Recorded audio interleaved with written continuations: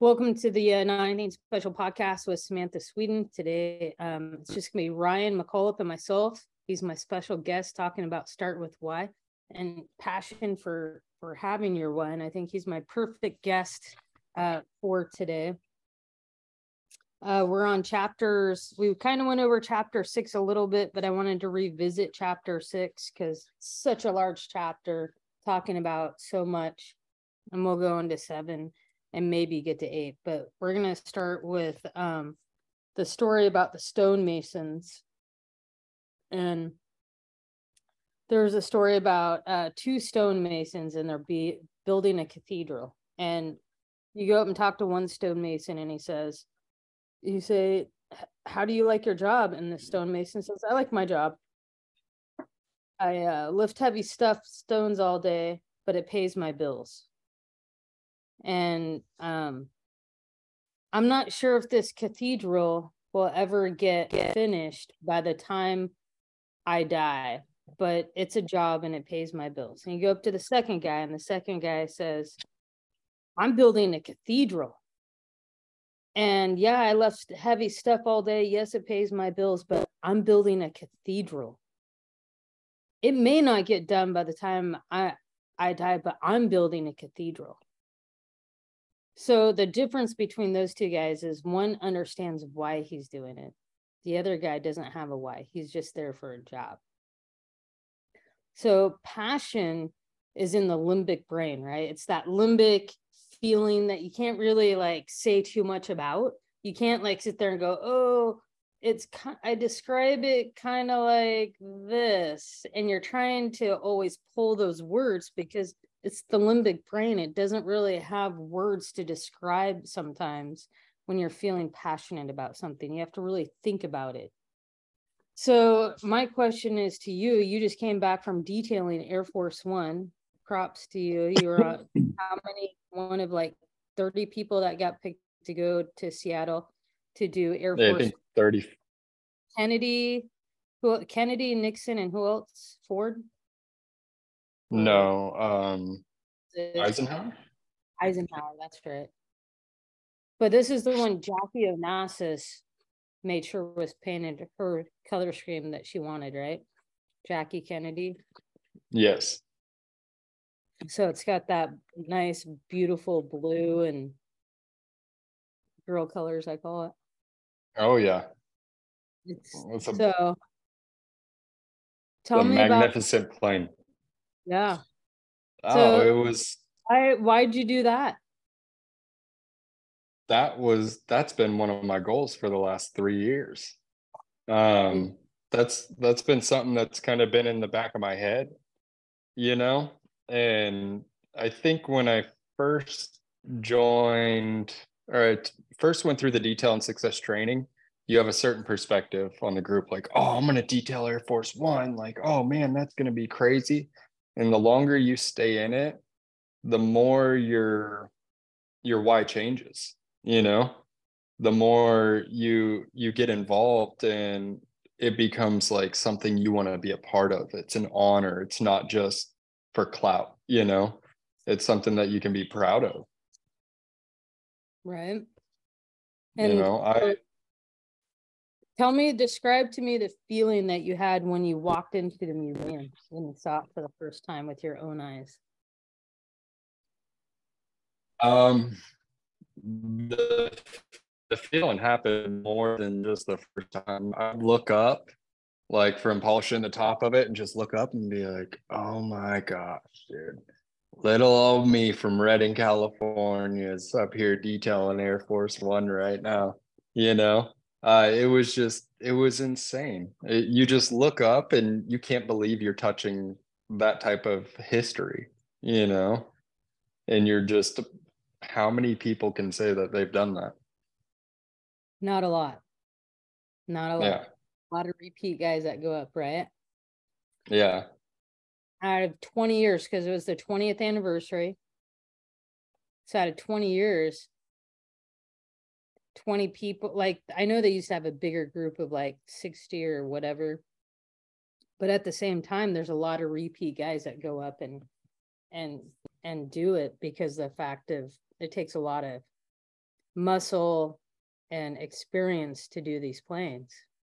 And so they use these guys as leads and all that kind of stuff. So it takes a lot of people to do it. But at the same time, like, not a lot of people. Like, what do you think? Like, less than 200 people, right? Yeah, probably. Somewhere around there. And that's awesome. Yeah. It's definitely something that I'm proud of, that I got to be a part of. You know, I get to tell my kids, like I was telling my son, and he didn't quite understand a president, so I had to break it down to him, like, you know, kings. And he's like, yeah, Dad, you're gonna do our king's plane? Like, yeah, something like that, man. Even cooler, a president. So it was a cool experience all around, you know, just being up there and seeing how big that those aircraft are. Like there was one section where I was sitting there polishing the top of Air Force One the first day I was up there, and I was thinking I was killing it. And I'm like, man, and I'm looking back towards the tail and I'm like, dude, I've done about a third of this thing. Like I'm knocking this thing out. And then I turned my head the other way. There was about a sixth of it left. Like there was so much, like I only did a sixth of it. There was so much left. I was like, oh, this is much bigger than those RVs I've been doing. Just insane how big they are. And then you figure, so it kind of goes into that whole bonding because you have a common passion with, 20 to 30 other people up there. And that common passion kind of bonds you guys when you're there. Yeah. Yeah. The stonemason doesn't matter. Like the stonemason didn't matter if you're the guy putting in the stained glass windows or you're the guy doing the, chipping out the stones and or the architect or anything. It was a group of people with one common passion that comes together that makes results that's bigger than the whole, right? Yeah, and that's one of the coolest parts, and especially being there on the 20th anniversary, they made it more of like an industry event. And it really, like being young in the detailing industry, it really opens your eyes to like who these people are, like, oh, that's the rep from Griots. Oh, that's the people, from Reflection Artists. Oh, like, and you just get to put a face to these people, and then you also get to work with just amazing professionals that have so much things in common with you. You just relate on a different level and just learn so much. That's awesome. It was a really great experience. So when you're in your job, let's say, how many employees? You just have one or two employees now? Just one. Just one. How do you feel like your employees' why is now? Just being one-on-one at your house, changing shop locations. Oh, I feel like it's changed a lot. I feel like he understands the why. We actually have this conversation. We've had this conversation like twice in the last 2 weeks. Oh yeah. Yeah, we've had some growing pains, and there's still some learning to do and stuff, but like he sees the vision. He understands the why behind everything. Me and him communicate so much better. Like that's my guy. Like that's my partner. You know what I mean? Like that's my guy that I detail with, like I talk to, my therapist, like, that's my guy. And he understands his why. He understands my why on why I'm doing it and what I want to do. Like I have a beautiful family I want to support and take care of and enjoy what I do and be passionate. And he has the same thing. And so we're really vibing right now and coming into one with that. And especially coming back from Air Force One. I bet. That's awesome. So there's a story. Have you ever heard of the Wright brothers versus Langley? Yeah. Okay, so It's funny because I mentioned it in the last one, because we kind of went over a little bit about Langley. So I know Pete Langley, who is a descendant of Samuel Langley. In fact, his son is named Sam Langley after his great-great-grandfather, Samuel Langley, which also what people don't know, and they should be recognized, that Samuel Langley did eventually fly an aircraft off the boat. Like in this book, Simon doesn't understand the whole totality of what Samuel Langley accomplished, because it hasn't really been put down a lot. There's what they call the USS Langley, which is named after Samuel Langley. So I just want to acknowledge the Langleys because it doesn't get acknowledged and start with why. They did eventually launch from a boat with the whole idea. He just didn't do it before the Wright brothers. So he didn't just quit like Simon says. He did not quit. He still did it. And he launched from a boat, the first ever aircraft to launch from a boat, right? Because that's what he was trying to do. Nonetheless, so we'll move on with that. So Samuel Langley was all about, you know, the story that is put out. He was like an astronomer, very well educated. He was like the secretary of the Smithsonian, right? So this guy's like in the who's who back in the day in the 1900s of the US. So that's a huge thing, right? It's like, and he got $50,000 to fund this whole airplane thing. Well, he was doing it more from, notoriety and all this kind of stuff. And he knew aeronautics a little bit, but he didn't have as much passion. His why was all about like getting it done. He didn't have the why of like, it can change the world and it can make everybody's lives better. He was coming from it from a total scientific point of view, very logical, more of notoriety, and this is going to make me rich and type thing. His family states it a different way, but we'll go with the book right now. And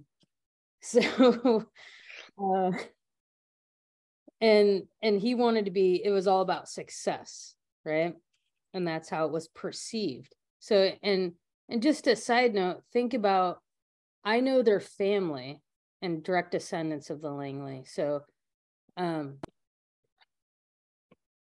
when Pete tells that story, he told me that story 1995,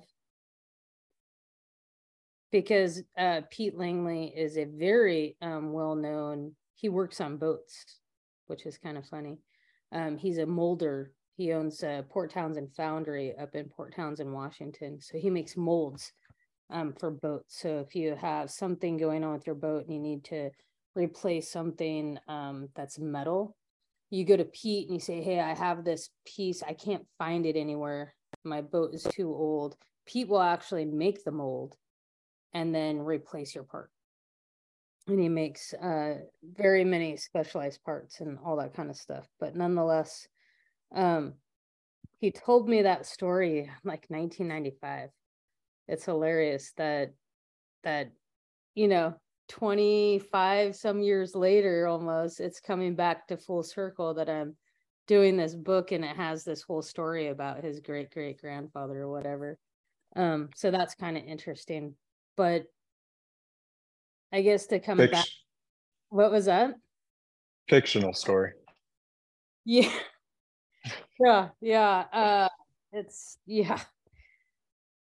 so anyhow, the USS Langley's out there, and I just want to acknowledge the Langley family for what Samuel Langley did do for the naval portions of the United States government. Anyway, so the Wright brothers, we'll go to the Wright brothers. Orville Wright and his brother, they had a passion. They had like a dream, right? They had the why. They didn't have a lot of money. They ran a bicycle shop, but that was their passion. They wanted to change everybody's life. They were doing it for an output other than themselves. They were putting out the outputs into the community. So then they had the whole community behind them, and everybody was helping them out and all this kind of stuff. Whereas Langley had all these scientific guys. So you think that they would have all this money and scientific stuff and they would have got it done, right? Well, you know, you fast forward, you know, and everybody's failing you know, he had the New York Times following him around, whereas the Wright brothers had nobody. And then you fast forward to like December 17th of 1903, and they took a 59-second flight for 120 seconds. I mean, for 120 feet. So they had an altitude of 120 feet, flew for 59 seconds at a pace of a jog. And it changed the world, right? So, and they had taken 5 parts. So the Wright brothers just take 5 pieces of every part with them. And the reason why is they knew that they would at least fail 5 times. They would have to replace parts at least 5 times before they had to go home for supper. So can you imagine packing out like all in 1903, dude? Like, and those little teeny tiny Ford Model Ts, you know, like packing out all this stuff for this plane. And they had 5 parts of each to replace because they knew they were going to fail 5 times before they had to go home for supper. We're soft. Yes. Right? We are so soft. So I guess at the end of the day, you know, you had fame and wealth is what it's portrayed as all what Sam Langley wanted, and versus belief and inspiration of what the Wright brothers wanted. So it also goes into dream teams, right? So when you put a dream team together, what does that usually mean? It usually means, for me, it means something completely different. We'll go into that in a second. But when you say dream team in a professional world, like all of a sudden you're thinking of, oh, I need to get this guy and he's going to cost a lot of money, but he's a good thinker. And I need this guy from over here and I need this guy. But really, your dream team is already who you have employed. That's your true dream team, not the people that you have to pay a lot of money to because they don't have why. Once you're paying them like all that money to have great ideas, what are they gonna have? They don't know your why, but your employees are already working for you, know your why. They know why you're doing something, how it's going to happen, why it's going to happen. Let's see.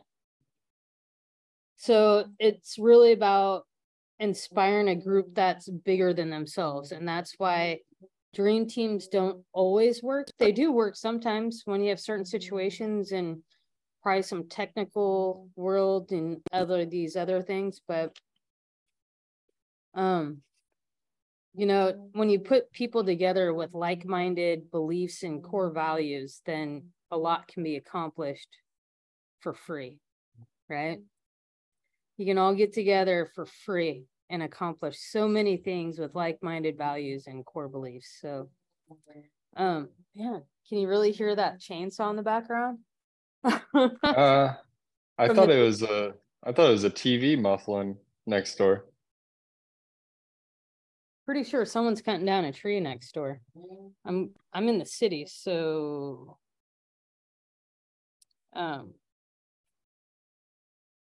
you need all the trees you can get. Yeah. Someone just, oh shoot. Let's see. So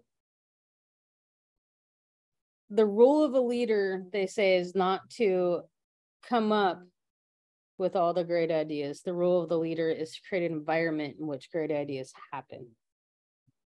Right? So creating those environments and letting each other lead, there's times to lead and time to follow, right? And letting each other lead and follow doesn't mean you're any less. It just means that you're a better team member at the end of the day. Because when you're at Air Force One, did you feel like you needed to lead at all at any portion of the time, or did you feel like you were leading by just doing? I feel like at Air Force One, the first day, I was kind of like a deer in the headlights, like just trying to stay busy and like, hey, what should I do? And then I realized I was overcomplicating things, Yeah. and you kind of you know what to do, and so you follow lead, but you also lead from behind, and you make those decisions and you make those calls. Like that's why we're there. Yeah. As far as like doing stuff we shouldn't have, no, I definitely didn't feel like I needed to lead. Like there was guys much more knowledgeable and have experience with Yeah. those aircraft, Yeah. but and that wasn't an issue for me, but I was very curious on how it was going to work out having 35 business owners up there, that are used to leading. And if you ask me, I think it went really well. Well, yeah, Like, type A personalities.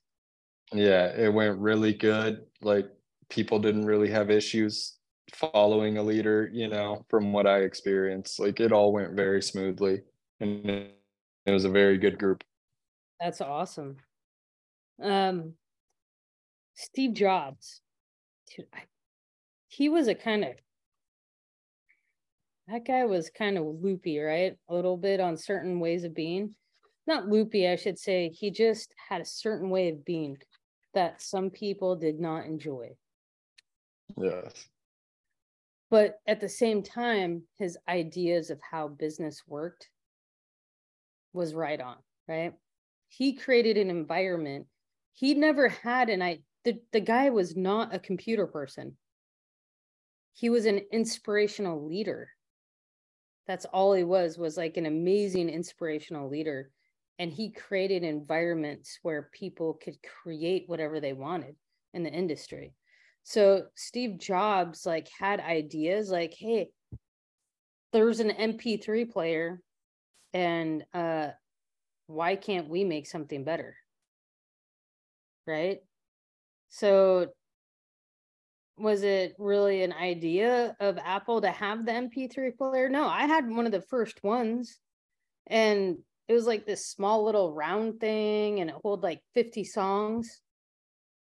And then the Apple iPod came out, and I got that because it held more music. And iTunes was there, and I could download all my music and pick the songs I wanted on my iPod. It was a little bit user friendly, right? Did the other one sound a little bit better through my headset? Yeah, actually it did. When you think about it, right? But then the iPod got better and all that. But nonetheless, his idea wasn't original. He simply made it better. His innovation was about making it better, just like the computer. There was already computers out there in the world. They literally wanted to make it better. They wanted you to be able to sit at home with a computer and make it better, right? So innovation, inspiration, and creativity comes from good leaders that inspire the room rather than trying to create a bunch of followers. They want a good leader will create a room full of leaders that know how to follow, because that's the difference.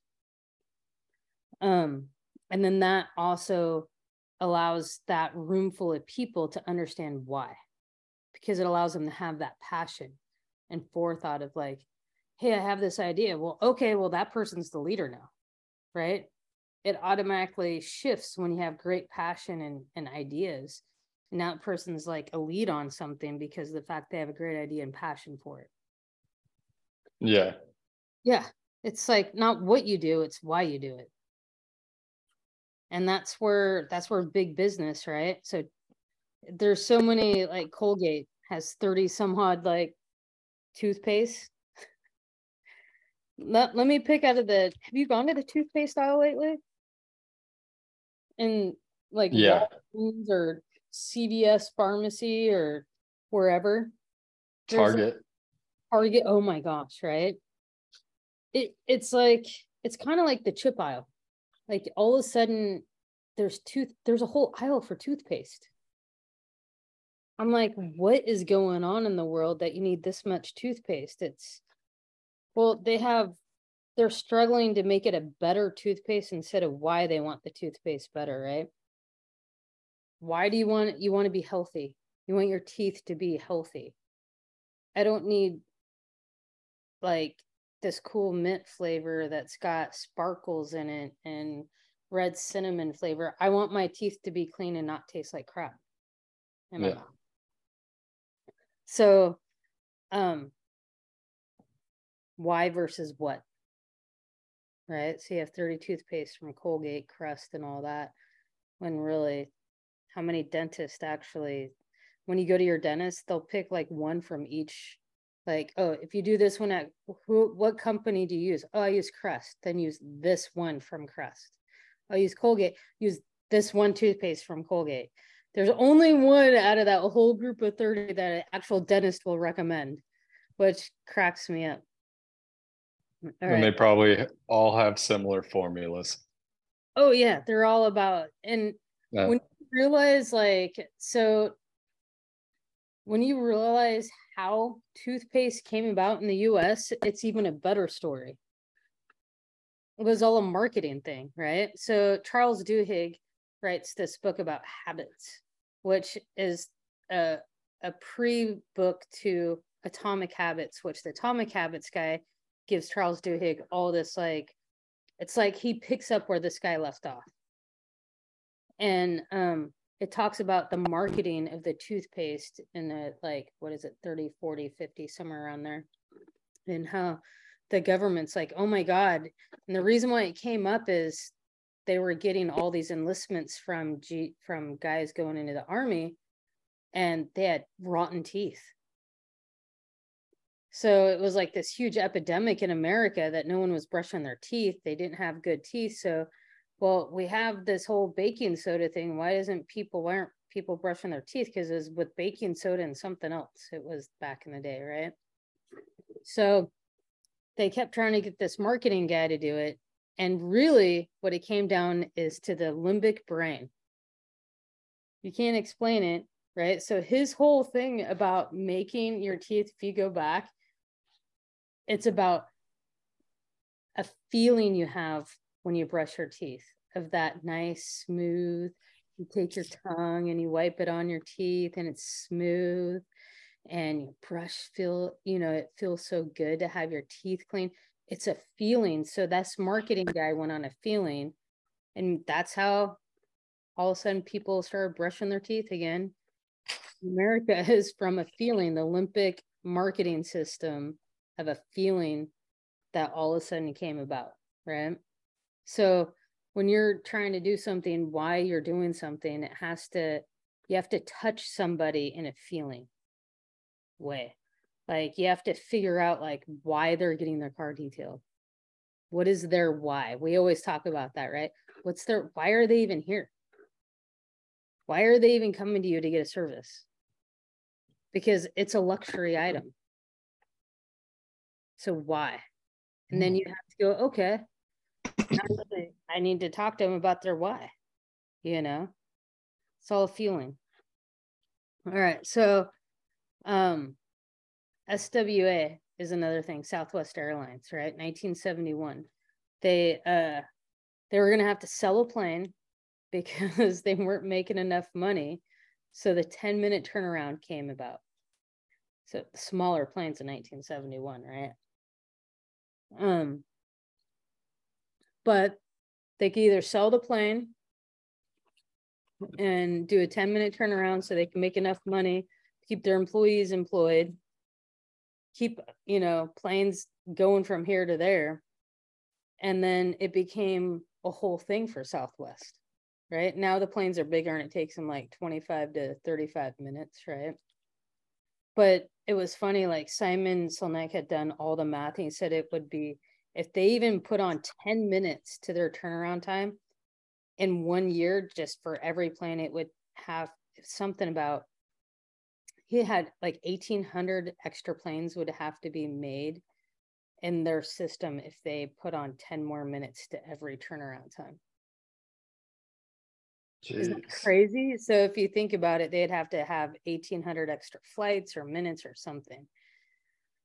Oh, my friend just texted me her this is off subject, but she's like, okay, so my friend has all these little things around her house that clean the floor. All these robots, and they're named after the series Wall-E. So Wall-E goes and vacuums the whole house, and Eva mops the kitchen. And she texted me, she's like, Eva is stuck somewhere. Just put her back on the charging station. That is awesome. Yeah. So yeah.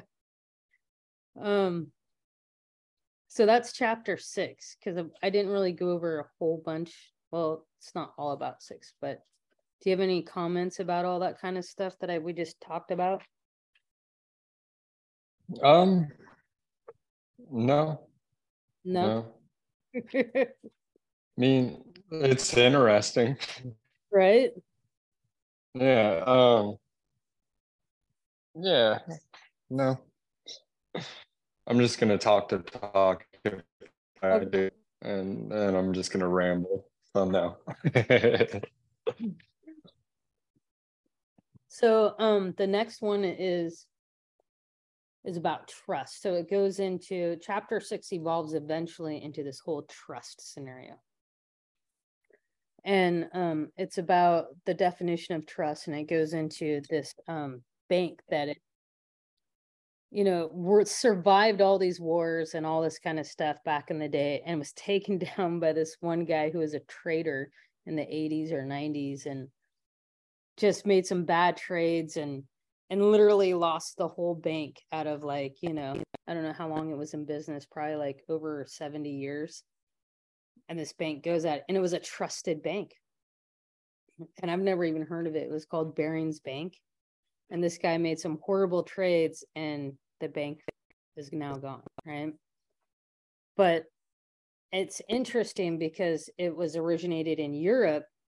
And when they talked to this guy, well, how did you get all your superiors to let you make all these super risky trades? So I'm my own supervisor. And he's all, but what about in whatever this branch in Europe, Paris, whatever? And they're like, well, they kind of have a culture that no one really speaks up, and you don't really tattle on each other. You just kind of do your thing. So Barings went from being about trust in all these, World War I, World War II, what have you, and it doesn't matter. Even the bombings can't take us out, right? Of Europe. And a traitor took him out in the 80s or 90s. That's crazy. Right? Because they just allowed someone with too much power, not any checks and balances. Like, you can have immediate trust just because perfect example is your employee. Do you still check every vehicle, Ryan, before it goes out? Yeah, I do. Yeah. I'm just an asshole, but yeah, I do. But are you really, or are you doing checks and balances? Checks and balances, but I always find stuff too, so that's why I still do. All right. So your valuation is a little bit different than his valuation. So you're not exactly on the same page on the final destination. And that's okay. No. That's okay. He'll get there eventually, right? A little bit more communication in that field, and he'll get there. So the point is, you have a checks and balances system. The government has 3 parts of the government, right? For checks and balances.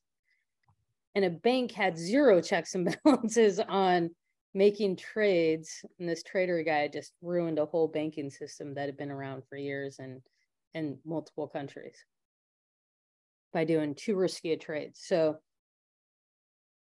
it's not that the employees aren't trusted with each other.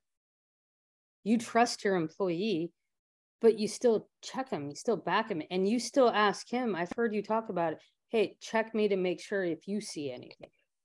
That's what I was gonna say. I was gonna say I do have him check me too, though. Whenever I get done with something, hey, go check that car out and make sure I didn't miss anything. Or hey, go QC that for me. So it's a different eye. Yeah. Because at the end of the day, if you trust each other, you're allowed to take more risks. But you have to have a checks and balances to take that risk. You have to have someone holding you up at the end of the day, somebody supporting you. It's like, you don't want to just go get into a shop and spend $3,000 a month in rent and you don't have any clientele, right? Because you're going to end up paying $4,000 with everything that's going on with yourself, insurances, all that kind of stuff, right? Maybe more than that. So, I mean, at the end of the day, you got to have a support system. Support systems are what make it easy for you to do things in life. You can take risks and go, oh, you know what? And you moved your shop to a different location so that way you can take more risk, right? So Yeah. hey, I'm going to raise my prices or do whatever you're going to do. Take that risk because you've now supported yourself by making 6 months of whatever, and you have that in the bank. And then, but you've created your own support system, your own safety net, right? Just like the trapeze artist. You can't make a new show as a trapeze artist if you don't have a safety net. Someone's going to die. Everybody fails the first time, right? No one's ever perfect. Yeah. Which he mentions trapeze artists, right? You can't have a good show without having a safety net. These guys go put on shows. How are they going to learn these amazing flips in the air and catch right on if you don't have a safety net? I mean, people are going to die, right? One and done. Yeah, one and done. Not the show I want to take my kids to. No. But at the end of the day, you're going to have more risk involved, more personal risk if you have that safety net, if you have that person supporting you. For you, your wife is a huge support. So you have that safety net. She will like support you and love you through it and talk with you about it. And you guys iron things out. And she's your support, your checks and balances and support system with the business portion of it, right? Yeah. And so that's huge. And she knows your why. And she has that why with you. And you got to have the how with the why, right? But so you have risk versus, I wrote this down, risk versus trust and how they work together. And you can't have one without the other. You got to have risk and trust. It's not risk versus trust. It should be risk equals trust, which equals risk, right? It's a combination of that allows you to propel yourself further. Let's see.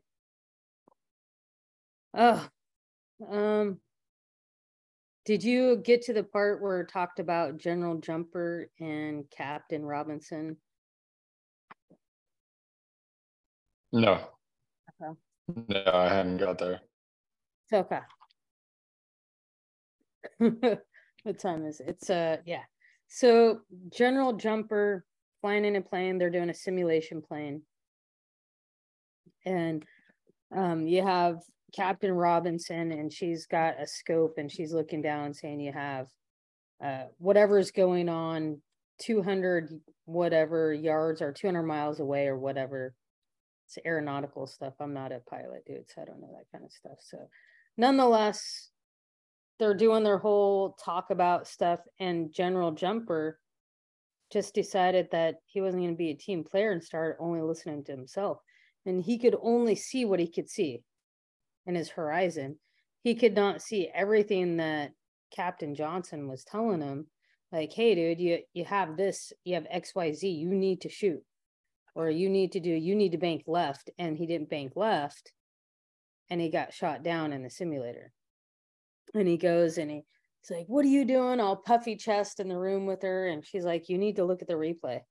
I told you this is what you have coming down. You didn't listen. You rejected that. You rejected all our teammates, you know, saying that they saw it, but you're not seeing it. And that's the whole trust thing, right? For some reason, he went out of the trust scenario. He was not in the trust circle for that day. And he just kind of went off on his own little world. But because he was in that scenario, he realized that he was not being in the trust circle, right? And you've got to depend on each other, especially in the military, for your life. And this is the person, like the Joint Chiefs would say, if anyone is having a mission, they want Captain Johnson to be their backup person, because she was so concise with everything and on everything. And like her whole thing is, I want to create a clear path for success for every person, whether it's beneath me or above me.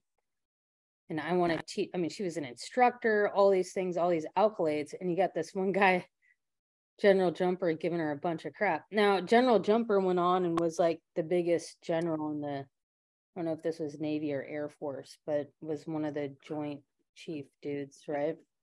And she went on to be a general. But it just talks about, he really goes into how Lori Robinson had the why. Like, she knew why she was in the armed forces. She knew it was a bigger picture than herself. And being in that bigger picture was not all about her. It was not all about like what I can get out of this and how can I get promoted. It was more of, if I'm not doing this, how can I allow my fellow person to still be alive? This is a life or death situation, and I need to teach them how to be better and how can I leave it better off than it was before. So that just goes back into a common set of values and beliefs, where passion comes from a bigger part of having to make something better. All part of that limbic brain that you can't explain, right? And it goes into, and that kind of segues into celebrity versus some, like a friend, right? So if you have a celebrity that's saying, oh, dude, I just got this golf club and it's the max, it's rad, you know, and he's like on this commercial and he's like, this is the greatest golf club. But you're playing golf with your buddy and your buddy's like, I got that golf club, it's worse. It's like the worst golf club I've ever had. That thing is like, was not worth the money. Are you going to go out and buy that golf club? No. I'm not. No. Yeah, but would you have bought the golf club if Tiger Woods was on the best one before you talked to your buddy? Yeah, for sure. Yeah. And then you talk to your buddy and says it was horrible. Would you then go back and like redo your research? Be like, oh my God, my buddy says it's bad. He actually has it. You know? Yeah. I have Swiss Tracks flooring and hex lights. Yeah. I would have definitely had conversations first. Oh my God. Holy, yeah. I don't understand the reason for that. Yeah. Would never put Trex flooring down on my shop. I got it right now. It's a nightmare. It's okay. I know. It looks pretty. It looks pretty. When it's clean. Yeah. You don't have to take it all up or have a floor drain underneath exactly, and then yeah. I just go around to, I'll mop my black section, and then the white one I just go around with magic eraser. It's just a square.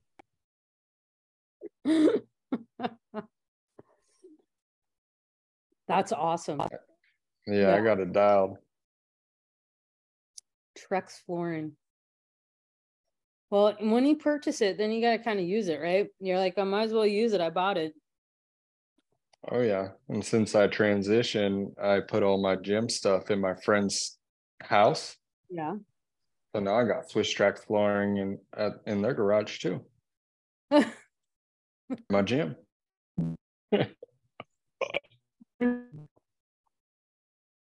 We all fancy over here. Yeah, all fancy. That's so rad. So a lot of companies will do the celebrity endorsement, but at the end of the day, if someone tells you like, or if your waiter, if you come up and you're eating somewhere and your waiter's like, yeah, everything's great here, but don't get the lasagna. Are you going to order the lasagna?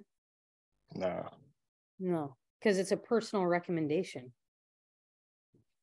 So this is all about trust and who you're trusting, right? And having the ability to go, okay, well, how much more research do I have to do for something when I've got two people saying don't do it that I know and trust, right? Well, I should probably redo my research and really kind of take feeling out of it, emotion out of it, get the factual information, all that kind of stuff. And it's like they kind of have that whole thing of like how the companies will have their how, like we're gonna make it a better way of marketing if we use a celebrity. So they have their how they're gonna do it, but their why of selling their product is not there anymore. You can only get so far with a celebrity, right? It goes into the whole 5 groups of who you have, like the innovators, the early, the early adapters, the early majority, late majority, and the laggers, right? There's the 5 groups of society, and everybody falls into something, right? You have like the very low percentage, which is an innovator, which, either has the idea or helps make innovative ideas. And then you have the next percentage, which is an early adapter. They don't care how much money it costs to buy the Tesla. When the Tesla first came out, they're an early adapter. They don't care about the iWatch that came out, the iWatch 1 that came out. They're an early adapter. They don't care if they have to wait in line for 3 days at Best Buy to get the Xbox game that came out, because for an Xbox kid or a PlayStation kid, they're an early adapter for a video game, right? Or you have maybe, what's your wife an early adapter on?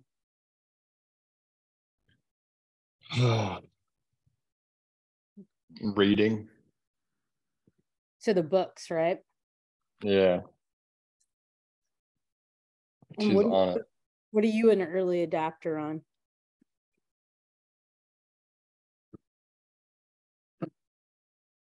I'll get back to you. Sure. Not I'll sure. get back to you on that. Yeah. I was a early adopter of firefighter paraphernalia. So What is that? If there was a new axe that came out, this girl's taking out the cow card to get the new axe. So I'm not necessarily, I'm honing back on my early adapting skills because it used to be lights and flooring and everything for my shop. Okay. Now it's just kind of, I'm more in like a comfortability stage of my life. I want to be early adapter on recliner. What's that? Early adapter on getting that new recliner. Yeah, whatever's gonna make my life more comfortable, So like, I just plumbed AC into my garage and things like that. Yeah. Isn't that nice? AC in the Yeah. garage. Oh yeah. Yeah. Changes that. So if you dumb an AC, that means you'll have the heating system in there, yeah? Mm-hmm. Yep.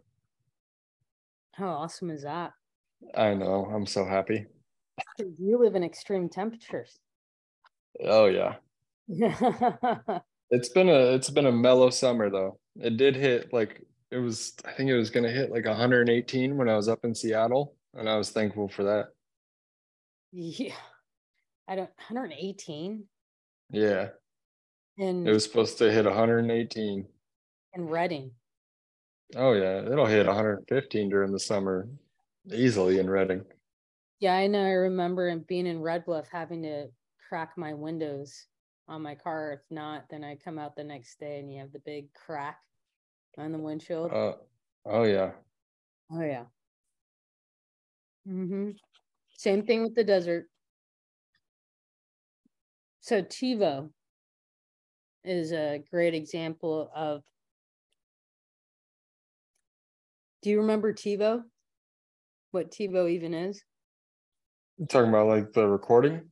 Yeah. Television recording? Yeah. So this is like probably 2002, maybe 2000, somewhere around there. Because I remember buying stock in TiVo. Like, I got why they did it. Like, I was an early adopter of TiVo, right? Like, I knew I even bought stock. I made a little bit of money. I didn't sell it quick enough. I sold it. I got into JetBlue instead of Southwest. I don't know why I did. Anyway, so bad pick on the airplane thing. So early adopter, right? You have the TiVo people that they knew technology wise, right? But there wasn't very many of these because all TiVo did was they wanted to go to the mid people. They wanted to go to, I'm the early majority, I'm the lower majority, and late majority and the laggers. All these people are people that need, well, it costs $60, but I'm only willing to pay $40, so I'll wait for the price to go down. That's what the last three groups are. They're all about need versus want. And the laggers are like, I don't really need anything right now, so I'm just not going to get it. Right? So TiVo was trying to get these people to buy TiVo. And I remember it was like $200 or something like that, or $250 when I bought my TiVo, and like $250 is a lot of money in 2002, right? Yeah. Or 2003.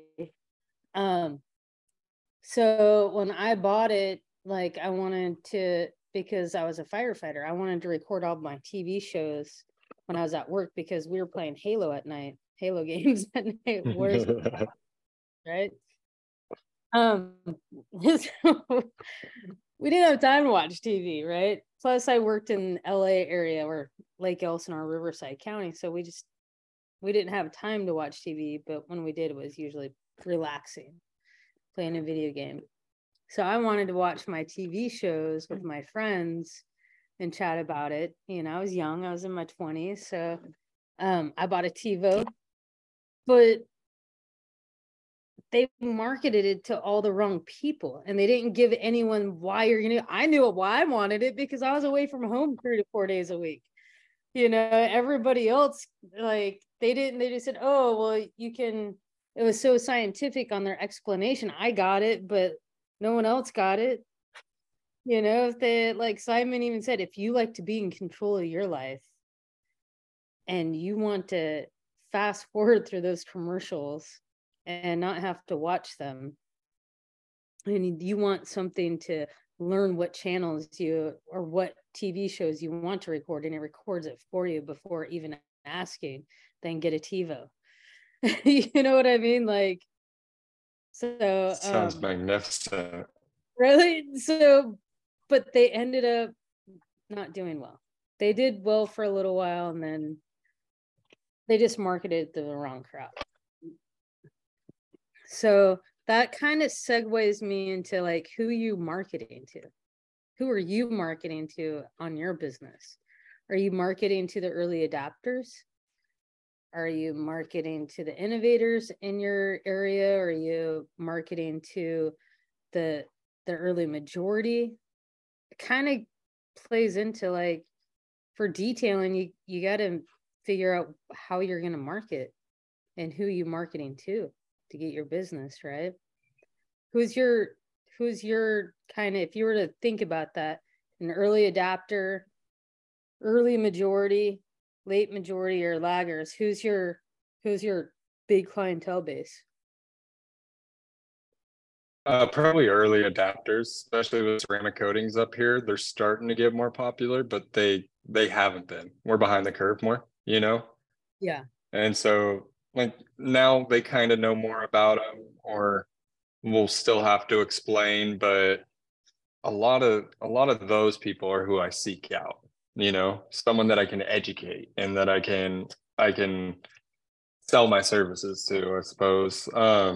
People that are in for those high ticket items, luxury services, more higher end luxury, I should say. Early adapters. Yeah. They want their car to look the best it can be. Yeah. And then we got, it's all about calling the law of diffusion, mass marketing. That's what we were just going over.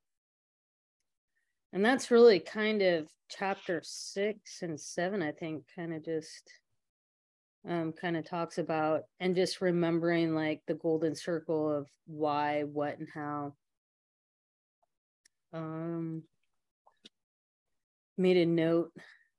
We already talked about they targeted the wrong marketing with TiVo. I wrote a lot of stuff about TiVo because of my stocks. You have some skin in the game. Had some skin in the game about that. Yeah. Yeah. A little resentful with them, huh?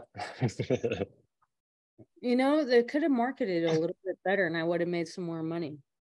Yeah. It was a great idea that was handled poorly, very terribly. poorly. They still have, by definition, better technology than anyone else. Like as of, I don't know, 8 years ago, probably a little bit different now, but still better technology in my TiVo box. But I just got rid of my TiVo box like 5 years ago because, DirecTV came out with their DVR system and all that. And I'm like, I don't need my TiVo box anymore. Yeah, see, I grew up too poor for TiVo. The DirecTV came out, it was popping. Yeah. Like, oh, this is what it felt like. Oh, yeah. So, oh, yeah. So the next thing it goes into is in 1963, Martin Luther King Jr. I had a dream speech, right? And in 1963, there's no email, there's nothing like getting 250,000 people from different areas in the US to descend upon, the capital of the US in front of the Lincoln Memorial and listen to a speech of I Had a Dream. And the great thing about that lecture, not only was it true and so poignant to the time and era and what was going on in the US at the time, but it was also he kept saying, I believe. Right?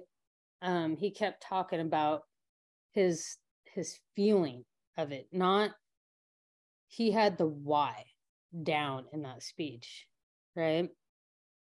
And there was clarity behind everything he was saying. There was like, you didn't have any misrepresentation. I mean, obviously I wasn't born in 1963, but I think anyone in the US history era of, well, I don't know if they're still like, if that speech still goes on. I mean, I probably heard it like 8 times every year. It seemed like in our US history class, growing up from grade school all the way through high school, we were listening to it once a year in class. And so you had his vision down. You had the clarity of his communication. He was a great speaker, very much. Not everybody likes Obama, but Obama has charisma and energy, right? And what do you need to get your why across? Is charisma and energy. What did Martin Luther King have? He had this amazing way of speaking, and it was passion felt like every time he heard his speeches. Like, I'm old enough that my grandparents had it on record. Like they actually, like I listened to it on record with my grandfather because my grandfather bought the record of his speeches. somebody put him onto records at some point in time. So Damn. yeah. I still have a record player. Thank you very much. Everything sounds better on vinyl. Clarity of the why, the vision. He talked about his beliefs. It was more than, and it wasn't about him. He may have said, I believe, but I believe meant to a bigger, broader picture of the United States as a whole. I believe we can do this. I believe that this can happen in society. We need to make this change, right? So, even though he was saying, I had a dream, it was more of, we have a dream. And he was trying to encompass everybody into that. And he had the why down. He wasn't put down a plan. He wasn't saying, hey, this is my why and this is how we're going to do it. He simply put down why we need to do something. And that created a whole shift in America at that time in 1963. By just sharing his beliefs, his values, his statement of purpose, and at the same time, he was symbolizing the belief system of what he was saying all at once. So, and that's really why that took a hold of so well, is because he just left it as a why and then let everybody else plan, how they were going to do it in their own area. So that's, I guess we'll just leave it at that. It's a good segue to, we got through chapter 6 and 7 because he was probably one of the, I don't know, besides Kennedy was another great speaker. I mean, I'm getting back, like my grandparents were big on history. So, watching all the old Kennedy speeches and his charisma and energy and passion and was really amazing, right? And then you had Barack Obama was probably our next one of our generation. I'm in my late 40s, so I'll be 49 this year in a couple months. But Barack Obama was that guy for my generation, of an amazing speaker. I'm trying to think of anyone who could top Barack Obama. Ashley Judd did a great job. People don't know that she went to the Women's March in Washington, D.C., but she had an amazing speech on why. And I saw her in person when I flew out to Washington, D.C. for that. And so there's people out there that have great charisma, energy, and why. Brene Brown is an amazing storyteller. Yeah, I think some of the authors that we have now and the way that we can watch them on YouTube, Simon Sinek, obviously, and then Brene Brown, which is the book that we're going to be doing next with Gifts of Imperfection. That woman is probably one of my most favorite storytellers, not someone who gives speeches about energy and charisma. Her storytelling can inspire you to just want to be a better human within yourself, because it's all about self-development. Yeah, so we'll leave it at that. Do you have anything to add? Any good speakers that you can remember? Herschel Walker was a pretty good speaker. He came to my base once. What? Yeah. No way. Yeah. Pretty cool dude. Yeah. He talked about like depression and like his grind and mental illness and stuff, but he's a pretty good speaker. Yeah. He's full of life. Yeah, he's definitely energetic. Definitely. That's awesome. Herschel Walker. I haven't heard that name in years. Yeah, he's pretty cool. He's a cool dude too. Yeah. Holy cow. Oh my gosh. Yeah, I'm trying to think of. Now, would you say speakers are kind of different things these days? Or are you just talking about speeches? Speakers. Because When you really sit down and Jocko Willink is another, I would call him a speaker. He has a lot of books, right? So that's where I was going. Jocko is like, man, that guy, like, if I'm having a bad day in the morning and I don't want to be motivated, I just literally just turn a podcast on. Yeah. If I'm not motivated or I want to throw my phone when I hear him talking, that means I need to be somewhere inward. And so I'll listen to Brene Brown. I'll listen to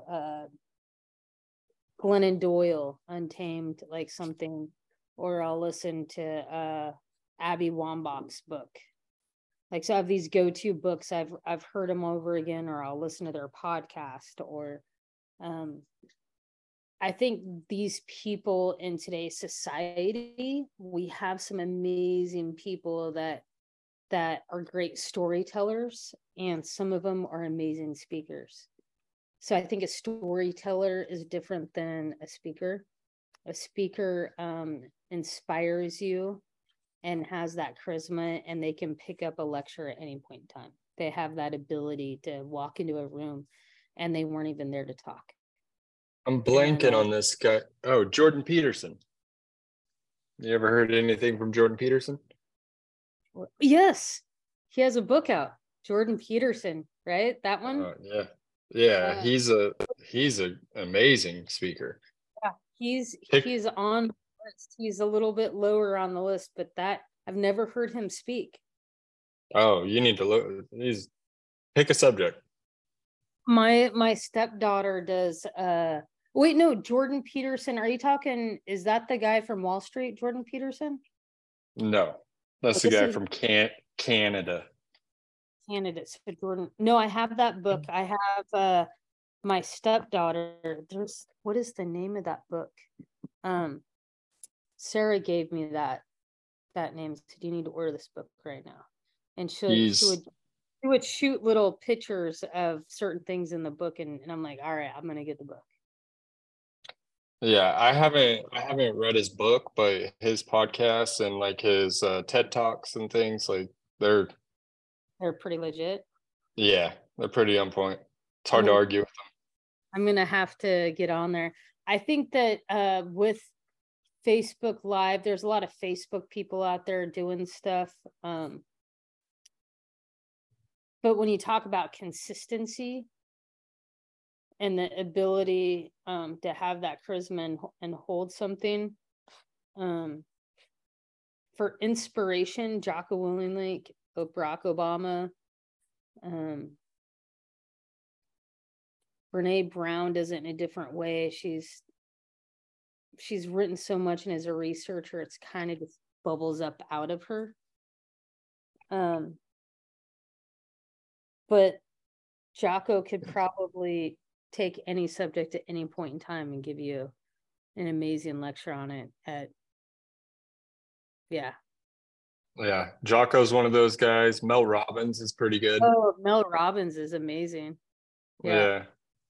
What is it? The 5-second rule, or what? Yeah, what's that book called? Yeah, the 5-second rule, and how, like, when you're gonna go high five yourself. Have you? Yeah. I haven't read that one, but I've jumped into her book pretty heavy, and then like a bunch of her online things I looked at. My wife. Yeah, I've listened to her book for sure. Mel Robbins is pretty rad, and she goes into the psychology, like actually how the brain works a little bit more, which is really nice because it helps people understand. Like myself, I got to know how the brain works so I can understand what you're talking about when you say the limbic brain, or when you talk about the frontal cortex. I want to know all that so I can understand my feelings. And like you were saying earlier about about Jocko and things, like I have certain people I listen to feel a certain way, to get me in a certain mood. Like Jocko is one of those people, David Goggins. And then I have Mel Robbins. I have, other more mellow people that kind of center me and might be more what I need at that moment.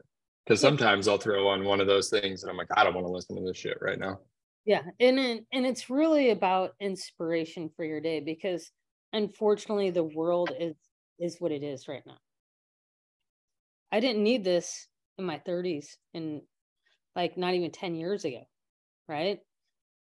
But there's so much negativity that's like kind of put in and into the world that sometimes you kind of need to be like, okay, or like my ex-wife would listen to the radio in the morning, or she would do something, there was some like negative energy like spewing out of that radio, and I'm just like, I'd have to put my earbuds in.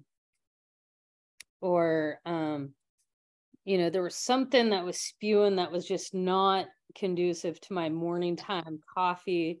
I mean, I spent 20 years waking up at 5 o'clock in the morning before everybody else, or 4:30 in the morning, making the first pot of coffee and sipping it in the recliner where no one else was. I just had my peaceful time, watch the sunrise. And that's all the inspiration I needed for my day, right?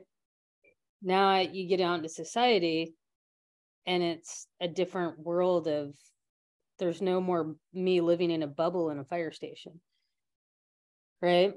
You got to have your inspiration somehow, because the world does kind of come in a little bit on you, and you got to go, oh my gosh, this is a really bad mindset. And a lot of times you can get yourself out of it, but if you can't, it's okay to have that crutch, because that crutch is there to go, yep, this is why I need to listen to it, right? This is why I need to have this. And that's why we're doing these books. That's why we're having a club, right? To educate each other, to have each other's experiences and be like, I can learn from you, you can learn from me, or we'll learn from this guy or this gal. And we share books, because that's what's going to make us a better human being, to have outputs in the world, to have outputs to our children. Because at the end of the day, it's not about just you. Yeah, it's about making yourself better. But why are you making yourself better? Most of us have children, or most of us just want to be a better human, right? Or we want to be better at business, or we want to be better at, taking care of our dogs. Or I think one of my challenge was to myself that I was going to spend more time with my dog. Who says that? Like, I was only walking my dog one time a day for like 2 miles. Is that good? Yes. Like, it's more than a lot of people, but does she deserve more than just her 2 mile walk and then me petting her throughout the day? Right? Yes. Right. So I try to take her, like, I take her on details. So now there's clients that want her to come. So I have certain clients, if I don't bring my dog, they're just like, where's Bailey? And they're just like, because they want their morning time with my dog while I start doing my setup. And then she comes over and hangs out with me, but they get their morning time with Bailey. And it's hilarious, because if I do not bring her and she goes to dog daycare that day, they are just like, they are off their game. Like, so now if I don't bring her and she's like at dog daycare, I have to text them the day before, just so you know, Bailey went to dog daycare to go play with her friends. She needed some time with her friends at dog socialize and be a social dog, so I don't know, it's interesting on how life transitions and what you need to do to bring yourself up, right? We talk about that offline. And actually, I'm going to get offline because I wanted to ask you a question anyway. So thank you for joining into the Not Anything Special podcast. We'll be back with probably the rest of the book, because it's part 4, and we could get through that in an hour on the next session. So thank you for being my special guest, Ryan. I'm going to stop the recording as soon as I put my glasses back on and I can see my Zoom. Stop recording.